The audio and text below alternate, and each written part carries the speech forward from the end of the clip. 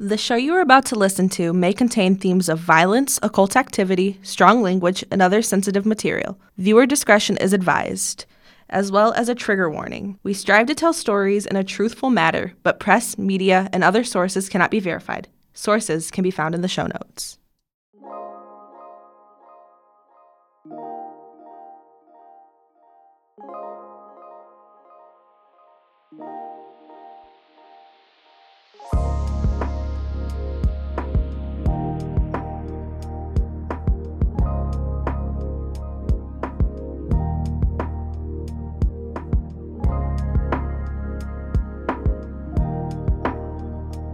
Hello, guys, and welcome to the second episode of Brain Soup. My name is Bria. And I'm Tegan. And this is our little show. Week 2. Week 2, how crazy. How crazy. And we're going. We are going, and we're excited to keep doing this. Today's episode is going to be dealing with the murder of children. So a little warning for you to click off if you would like to, because this case is something else. I should say that this is a murder case investigation type thing. I found this through Sam and Colby, surprisingly. Really? Surprisingly? Well, with me, no. There are many videos and documentaries on this case, even a movie. This case does have very many twists and turns, and it's very gruesome, so I advise you to be aware, because there may be some graphic talk about what happened to these people. Just wait. Just be warned. Just be warned, because it is not good. Well, shall we get started? We shall. So, this case is known as the Villisca Axe Murders. This begins on Sunday, June 9th, 1912. This case involves the Moore family, which has Josiah Moore, which is the father, his wife Sarah, and their 4 children, Herman, Catherine, Boyd, and Paul. The evening before the murders occurred, the family went to a children's day at their local church. And the family was accompanied by some neighbor kids named Lena and Ina Stillinger, who were neighbors of the family. Okay. So, the Stillinger children were asked to stay the night with the Moore children after the service due to an event that was going on in the town with the power not being on. I found that out through Sam and Colby. Okay. So there were, how do I put this? There was like a fight going on between the state and the power company of some sort, and it was during the summertime. Okay, oh. Which is not the correct time to... No, but also this was 1912, too, True. So they probably didn't have, they would have to suffer, unlike us in the summertime. Right. And stuff. So the kids didn't want to go walk home in the dark, so that is no self-explanatory. Did they have streetlights in 1912? They did. Okay. I wouldn't want to walk home in the dark either. No, especially... I don't want to walk in the dark now, period. Right. Especially with this church service getting done at like 9:30 at night. Yeah. I would ask to make sure that I could stay with somebody. I would too. Especially if they're neighbors. Everybody knew everybody in that town since it was in Villisca, Iowa, so it's a smaller town. That's good. Everybody knew everybody. I think there was like 2,000 people in that town. Okay. The service was an end-of-year program for the church, and at this event, Sarah, who was the mom, was a co-director where her children, along with the others, would recite speeches and such. Okay. And as well as like normal like church like end-of-year type things. Music, speeches. Yeah. Just a fun time, Yeah. They finished their evening at home, then went to bed. The next morning, Mary Peckham, a neighbor of the Moore family, noticed that the family was not outside doing their normal routine. Okay. Which, that is pretty self-explanatory in a small town. Yeah. You pay attention. If your neighbors aren't out and around, something's up. And what time was this? About 8 in the morning, 7:30, 8, I want to say. Earlier in the morning. Yeah. And they were normally out and about doing their own normal chores and such. So Mary was concerned and got a hold of Joe's brother. Okay. Who, his name was Ross. Once he got the call, he came over around 8 a.m. to notice that the family was not answering the door for him either. Okay. So he looked at all the windows and doors to see if he could see anyone, but all the curtains were shut, which, why would you have your curtains drawn in the morning? You would want all the natural sunlight. So he used his key to then run back to instruct Mary to call the sheriff. The sheriff. So what he saw was absolutely shocking. This is where it starts to get maybe a little... graphic. Not too graphic yet, but getting close. While he was in the downstairs area, he came across 2 figures with a sheet in the back bedroom. He also saw blood on the bedstand. So there was 2 separate beds.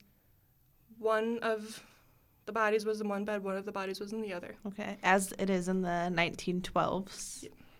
The marshal, Henry, or Hank, is what they called him, Horton, had come by after receiving the call from Mary around 8:30 a.m. Hank went through the house and came to say somebody murdered in every bed. The murder weapon was found partially cleaned and was leaning against the south wall of the downstairs bedroom where Ina and Lena were found. Okay. All 8 people in the house were brutally bludgeoned with an axe shortly after midnight. Whew. Whew. And that's not even No. the scene. I don't like the thought of axe murders. No. I don't like the thought of any murder, period. Mm-hmm. But I think, like, I don't know. I can just picture, like, the Lizzie Borden pictures when I picture axe stuff. And axe murders are probably, they're, like, I don't even know, the funnest to learn about, but, like, the queasiest. Yes. They make you feel the most queasy because that's somebody getting chopped up. Not only Like, one, but yeah, 8 people getting chopped up. 6 of them are kids. Babies. From Again. ages, I think, 13 to 5. Oh, no. I think Lena was the oldest, and I think she was 12 or 13. Okay. That is insane to me. It's horrible. It's awful. I get chills thinking about it. I don't like axe murders, period. Like I said, no murder is good, but axe murders are the most kind of the gruesomest. By far. Yeah. Especially with the 2 younger neighbor girls who were in the bottom bedroom, which is where the axe was found, over by their bedroom. Okay, yeah. The parents and the 4 children were upstairs. So the parents were in one room and the 4 kids were in another. Okay, yeah. Yeah. I've seen, like, a picture of kind of how the house, there's a floor plan of how the house is set up. And it kind of has, like, a mark. I'll put it in the Instagram, small plug. Follow us on Instagram at Brain Soup Podcast. We post And pictures. Twitter. Yes, we post pictures of each case there when the podcast gets posted. So now to talk about the scene. This is where it starts to get graphic, so trigger warning. It was said that the killer of the family had touches to the scene, which is not uncommon amongst murder scenes. One of them was a slab of bacon wrapped in a towel that was leaning against the wall next to the axe on the bottom floor next to the Sillinger girls' room. The other was that all the drawers of the house were open so that the killer could cover the mirrors around the house. So he took sheets and clothes and all that stuff to cover all the curtains, all the mirrors in the house. Okay. So it's also, like, one, I could see you closing all the curtains and stuff so you're not caught, obviously, but in the middle of the night, why cover the mirrors as well? Is it like a guilt thing? I don't know. Because that's where a lot of the suspect thing comes into this too, but we'll get to that later. Okay. Also in the kitchen, a plate of uneaten food was found along with a bowl of bloody water. This killer, after he committed the murders, decided to make a plate of food. He said, let's get cozy in here. And have some brekkie. Reminisce on what he did. Yeah. It's like, huh? How chilling in the house with the people you just killed. That's horrible. It's That's awful. icky. And it gets worse. Cigarette butts were also found at the scene. And it was said that the killer spent quite a lot of time in the house, even after the killings, obviously, because he made food. But each of the 8 victims were found in their beds covered in sheets, with their skulls being bashed 20 to 30 times after the initial killing. No. So he went twice. He killed them all and then went again to bash him again 20 to 30 times. So they were unrecognizable. Imagine if this was like, this goes back to the cigarette butts. Imagine if this was in our time, they would have had it there. But because this was so, long ago, people didn't know. We didn't have the DNA testing that we do now. So that's why this kind of, went. With the axe, even, they weren't even killed with the sharp The sharp end, no. They were killed with the blunt end of the axe. Yeah. Only one was struck. And I've seen both ways. I've seen it was either Sarah or Joe that were hit with the actual, sharp side, would you say, of the axe? Yeah. There's a sharp and then a blunt. So they're all hit with the blunt. I would assume just to knock them out first and then just go for it. Anything swinging at you can, not, especially if it's metal, can knock you out cold. So. And even today in the house, you can see the marks in the ceiling. Yeah. Where the axe would strike the wall. Mm-mm. They have not patched them. They are all still there. Yeah. The axe was found in the room where the Sillinger girls were staying, and that indicates that the girls were the last to be killed. Okay. First was the parents, then the children, last being the Sillinger girls. Okay. This is where it starts to get graphic, like really graphic, and this is a big trigger warning for, I would say, sexual tendencies, maybe? Would that be the way to put it? I think it would be, yeah. So it was said that the only one to have defensive wounds was Lena, and she was alleged to have it on her arm. Another thing was that when Lena was found, her nightgown had been pushed up and was left exposed. Seminal fluid was found at the scene, and that is where the slab of bacon comes to the scene. He used that to pleasure himself next to a chair looking at the bed where Lena was killed. So he had her positioned and then began to pleasure himself with a lamp by the bed. It's messed up. That's vile. It's disgusting. This This girl was barely a teenager. Yes. Let alone a child. That's vile. It is disgusting.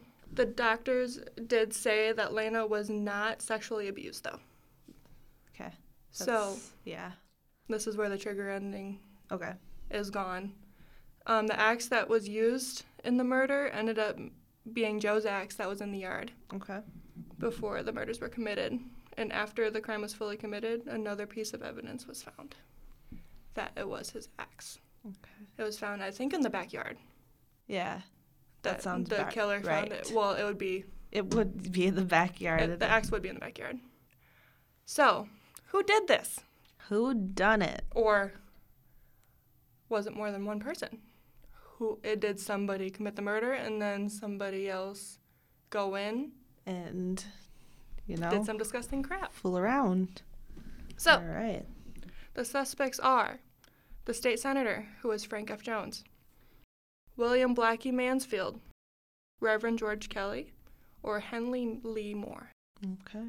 So, Frank F. Jones was a state senator, and Josiah worked for Jones for several years before he opened his implement company in 1908. Okay. So they became business competitors, and they wouldn't even, if they were on the same road together, they would walk either way. They wouldn't even look at each other. So they were bitter. Yes. They were very bitter. Very bitter. Because Jones was extremely upset that Joe had left his company. Yeah. And managed to take every John Deere franchise with him. John Deere? It was a farming town. It was a farm, yeah. Iowa. Okay. Yeah. Sounds like Iowa. Sounds like Iowa. And it was also said that Joe had an affair with Jones's daughter-in-law. Oh. That's not good. No. And one of the detectives later on, Detective Wilkerson of the Burns Detective Agency, openly accused Frank and his son Albert of hiring William Mansfield to kill Joe. Jones was never arrested and denied any connection to the murders. Okay, so people in the town are making their accusations, kind of? Yeah. Well, it's a small town. Yeah. Everybody knows everybody. Everybody was a suspect at some point. Absolutely. Especially when after, I think, not even really much hours after the scene. Yeah. People were walking in and out of the house handling the axe. Yes. Evidence tampering. Yep, evidence tampering. Read about that. And yeah, it was a different time, but still, that's common sense. I feel like it is common sense that you shouldn't be touching the things from a scene. Like, I read that people were lined up outside of, like, the house. Going in and out. Yeah. Trying to figure out who committed the murder. Yeah. God. Yep. Then comes William Blackie Mansfield. He was the prime suspect of the Burns Detective Agency. Okay. And Detective Wilkerson. And he was said that the murders were committed by Mansfield but hired by Frank F. Jones. So he was basically Jones's hitman. So Okay. if Jones were to have done it, he wouldn't have the blood on his hands. It would be Blackie. Mansfield Blackie.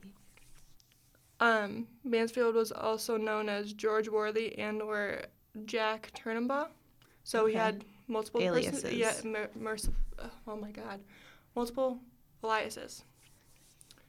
And Wilkerson said that he was a cocaine fiend and serial killer. Huh. Coming from a detective. Okay. Huh. Yeah. Wilkerson also believed that he was responsible for axe murders of his wife, infant child, father-in-law, and mother-in-law in Blue Island, Illinois on July 5th, 1914, which was 2 years after the Villisca Axe Murders, as well as the axe murders committed in Paola, Kansas, 4 days before the Villisca Axe Murders, and the murders of Jenny Peterson and Jenny Miller in Aurora, Colorado. There's a lot of axe murders going on around this time. Yeah. Why is that such a hot serial killer? Yeah. If they have their own thing. They do, and that was his little trend. And this is my next note, is that each of these murders had the same MO. Okay. So it kind of puts two and two together that this guy could have actually potentially done it. Yeah. And with the scene, the killer avoided leaving fingerprints of the seed, so he used gloves. Okay. So he was smart on what he was doing. He knew what he was doing. And it was said that Mansfield had fingerprints on file at the federal military prison at Leavenworth by Wilkerson. So if this guy had a record, they would have had to print him. So they knew who he was. Yes.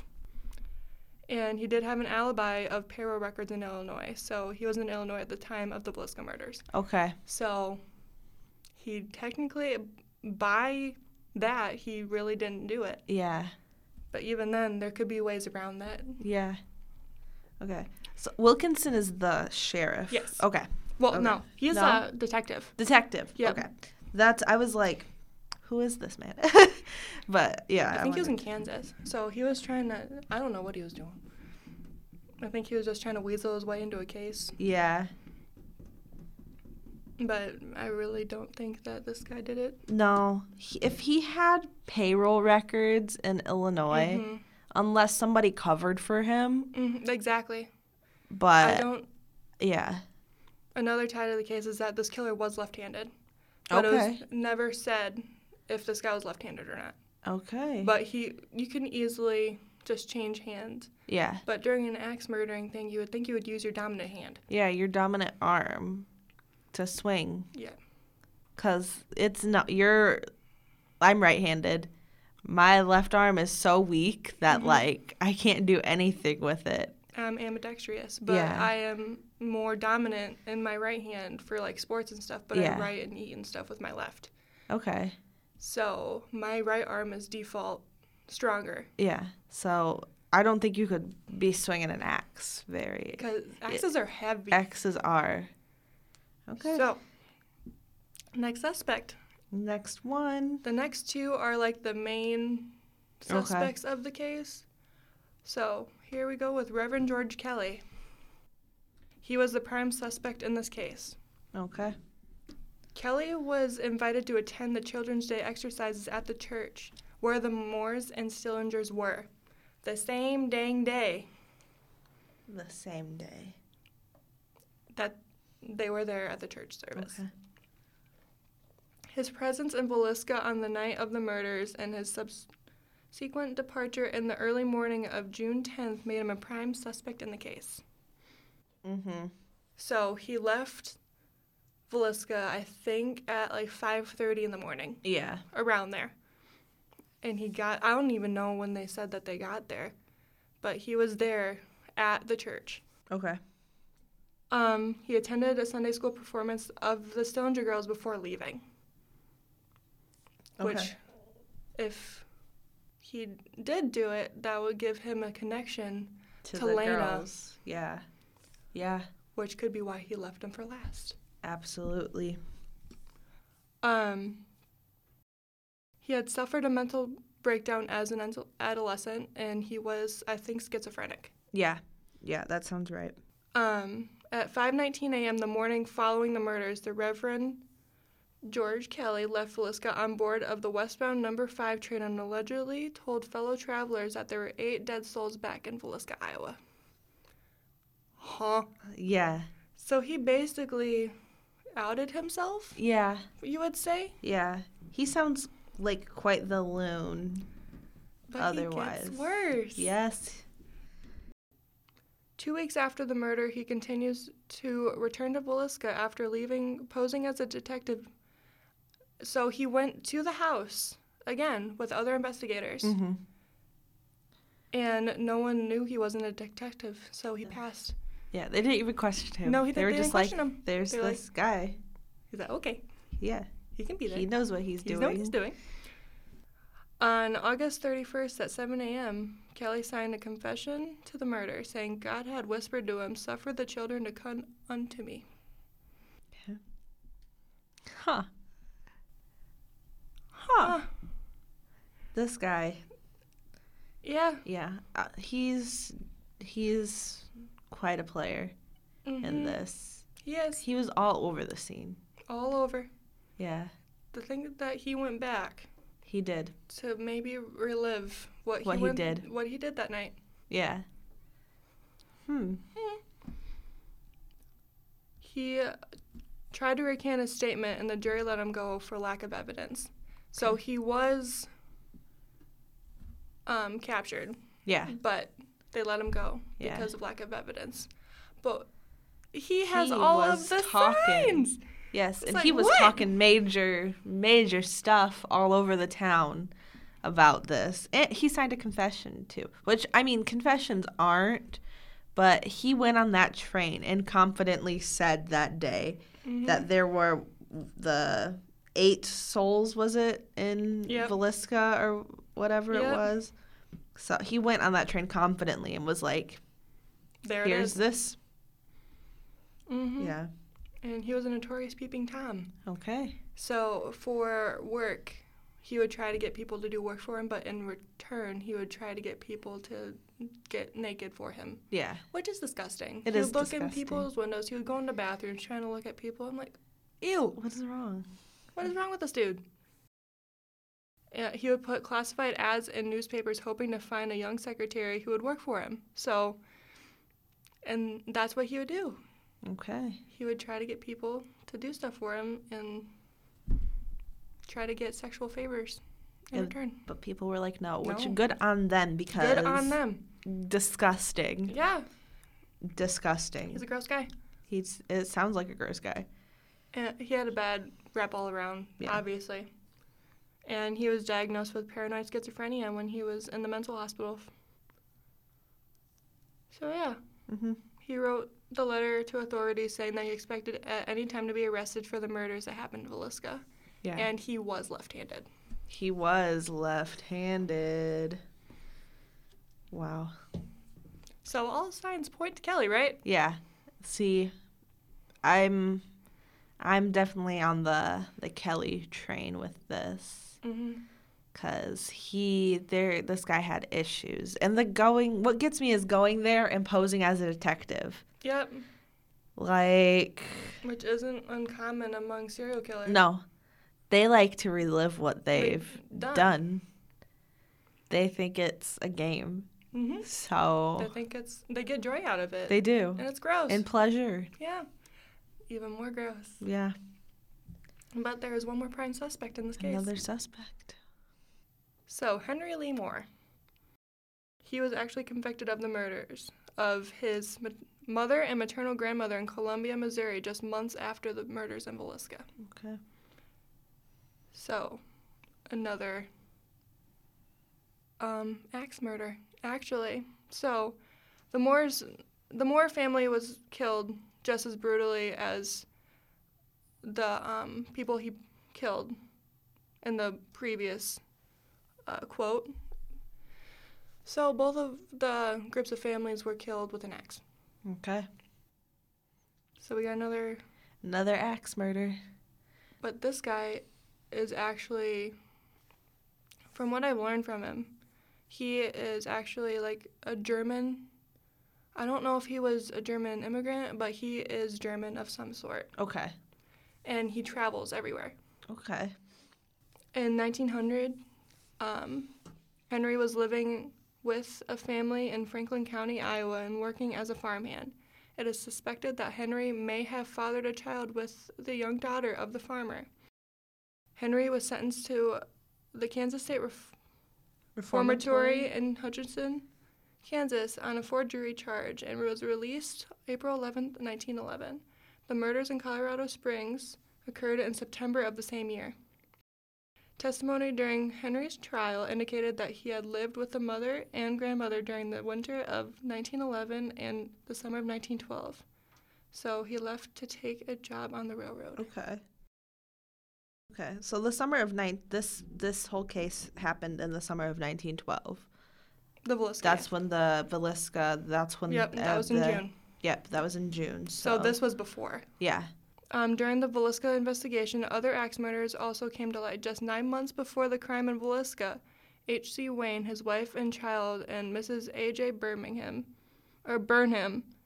and her 2 children were bludgeoned with an axe in Colorado Springs, Colorado. Whoa. Uh-huh. Whoa.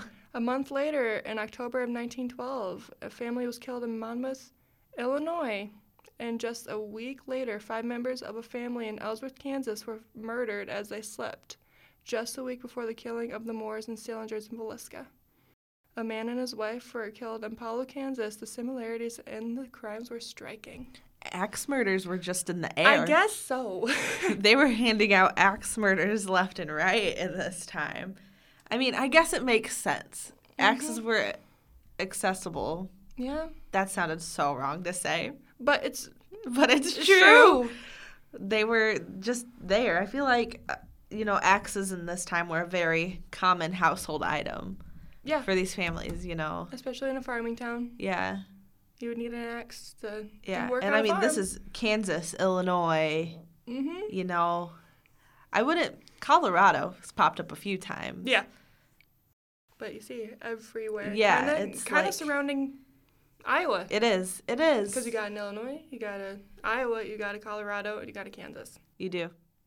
It was just floating around in the air. And that was just what was named. There could have been more that weren't even notified, too. Yeah, definitely. So, this is where I get really, intrigued in the case, is the paranormal aspect. Okay. That's where I found it through Sam and Colby, because they investigated the actual house itself. Yeah. With, I think 2 of their friends. Seth Borden, who is actually a distant relative of Lizzie Borden. Oh. So, highly suggest checking that video out. It's really, really cool. Sam and Colby's video evidence did not conclude a set-in-stone killer. Okay. But the majority of the evidence led to Henry Lee Moore. Okay. Yeah. So, in the actual video itself, it they use a spirit box using the assist method, which is you would use a spirit box, connect headphones to it, and you would put it on as loud as you can so your sensory indications, I would say, are focused more towards what you're listening to, because you can't focus on what's around you. And the group around them was asking them questions. I think Sam was the one that was doing the actual assist method at this point. And they asked the question, I don't remember exactly what it was. And Sam said, Reverend. Okay. So it's just weird to me. Yeah. Because there was other things in this house, like, after the fact. I think, was it Kelly that said that something influenced him to potentially do it? Yeah.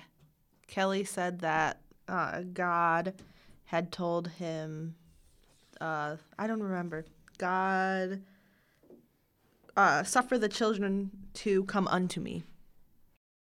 So does he think that he was possessed by God at this point? Yeah. Well, he was a reverend, so Yeah. he was Catholic. So he could have thought that, but where this gets really weird is in 2014, there was a paranormal investigator that went into the house alone. Okay. And he was in the Stillinger bedroom. He was tormenting a spirit, and he was trying to get information out of the spirit that he was talking to. Yeah. But something possessed him to stab himself. Oh, my God. Yep. So he stabbed himself in the chest. He survives. Okay. But he does not remember anything that really happened. Oh, wow. See, I'm very skeptical on paranormal stuff normally. I believe that there are some type of spirits, but I would never go play with this stuff. I'm not like, what's his name from BuzzFeed Unsolved? I can't remember. Why can't I remember his name? I'm not a Shane. I wouldn't go, like, bounce around on anything. No. Like, but it's not something I grew up believing in or really believe in. But it's interesting to learn about. It definitely is interesting to learn about. Yep. He doesn't really remember. Something got him to stab himself. That's crazy. So is there an underlying demon in the house that is possessing people to do this stuff? Okay. You never know. Okay. Because why would you be being aggressive towards a spirit? Yeah. And then the spirit. Then it's like, hey, stab yourself. Huh? Yeah. It's weird. Like, you wouldn't just think, hey, I'm going to stab myself now with a knife. Yeah. No. Oh. It's Absolutely so strange. Sam and Colby, during their video, they actually caught the killer retracing their steps by setting off different devices that they brought. So they have a REM pod. And they would be moving the REM pod, and on the REM pod itself, they have different lights. And they would point them in the direction of what the traces of what he did. Yeah. And there was flashlights that they're like the police flashlights that you'd actually have to turn on and off in order to use them. And they're really good for actually connecting with spirits, like a yes or no type thing. Yeah. Like, hey, was your name so-and-so? And they would say yes or no. Okay. So for a yes, they would say turn it on. For a no, they would say turn it off. Okay. But after they were in the room, the flashlights were going back and forth. I think I remember seeing that video. I don't remember if I watched it or what, but I think I'm not vividly. I have inklings of remembering it, maybe. We'll link it if you guys want to watch it. Yeah. But yeah, I watched Bailey Sarian's video on this. That's the one I watched just to get a little bit of knowledge, but she didn't really talk about the paranormal stuff. I was more into the paranormal stuff because of Sam and Colby, and then some of their friends have another paranormal channel. Yeah. And I watched their video too, and they use dowsing rods. Okay, yeah, the little guys that... And somebody was sitting in the chair with the dowsing rods in his hand. Yeah. And he was asking questions, and I think one of the questions that he asked is, where did one of the murders take place? And it pointed to the bed. Okay. No shit. Okay. It directly, went. And he asked, Yeah. what was it? Where are one of the axe marks on the wall? Mm-hmm. And it went. It went. Okay.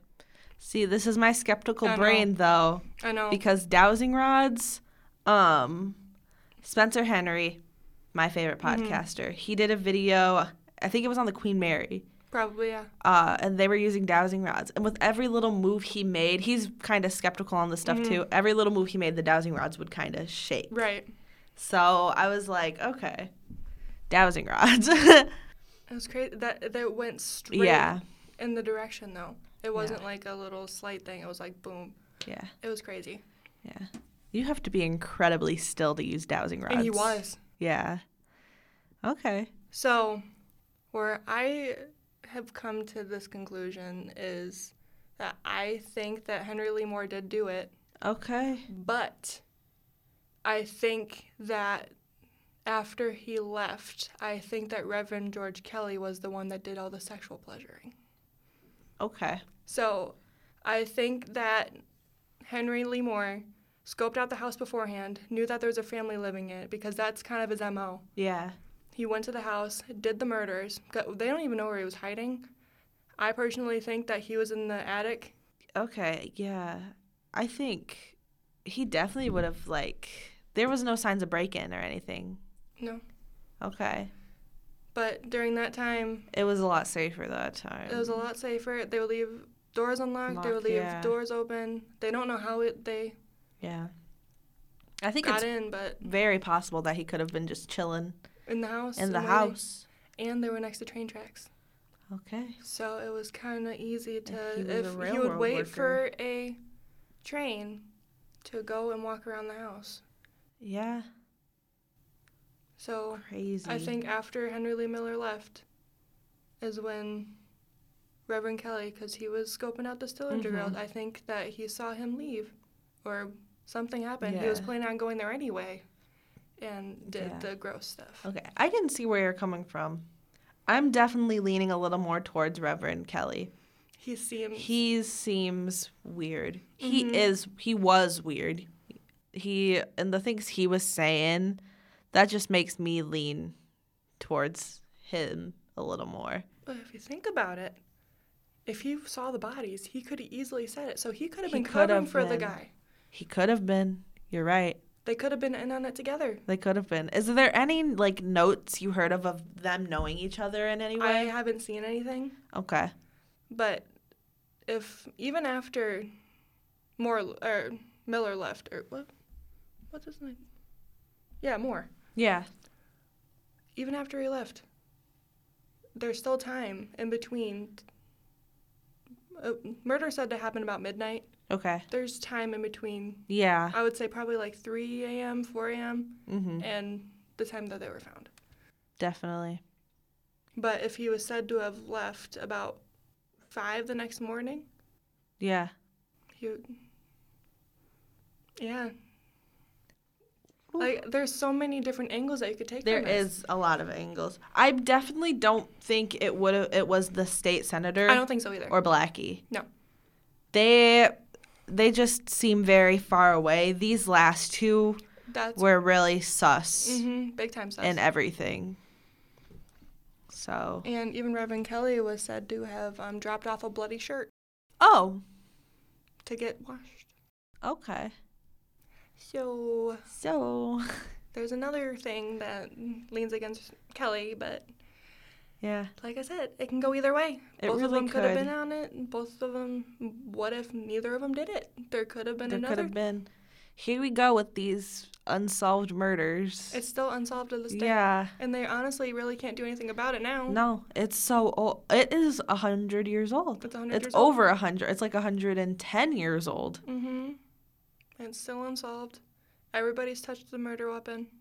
I mean, everybody from the case is beyond dead, too. And people have all been into the house. Yeah. Doing The house is investigations. a tourist site. It is a tourist site, and For it's $10. $10. $10. You can go to the Uh-huh. Villisca Axe Murder House. And believe it or not, they don't do advertising. It's all word of mouth. Okay. Yep. So, and they still get a crap ton of business if you think about it. They do. I was like, shoot, how far away is this from us? Mm-hmm. And if they don't do their own advertising, they're still getting this much business. Yeah. That says how well known this case is. It is. I had seen Bailey's video on this beforehand, but I didn't remember it until you said, this is what I want to do this week. And then I rewatched everything on it. So I would highly suggest you watch the ghost videos on it. I think I'm also a big Sam and Colby fan. I think I've seen it, but sometimes their videos blur together a little bit for me because there is a lot of them. There is a lot. So. I will, Everything will be linked for you guys to peek into if you want to. We'll link the website for the house. And there will be pictures. There will be pictures. On the website of the Villisca house, they have all of the suspects. I think there was even more suspects listed. But I think there was, but these are the main guys. The history of the house, what happened the day of. We'll list the videos that I was talking about. Because Sam and Colby didn't do the dowsing rods. That was a completely different. Yeah. But they're friends. They are. Was it Corey? One of them's Elton. I know that. Oh, is it TFIL? Yeah. Okay. Yeah. I couldn't think of the channel name to save my life. But I think that's what the channel name is. It's something like that. Yeah. But when they went to the house, they got a tour guide, which his name is Johnny. And he gave them the whole laydown of the house and said that 90% of the activity happens upstairs. Okay. And you can frequently hear people walking downstairs when there's nobody there. Oh, boy. The tour guide would be doing some housekeeping and all that stuff at night, and he would think that somebody broke in. He thought a kid broke in one night. It was just them hanging out. Went to open the door where he thought the guy was. Yeah. Nobody was there.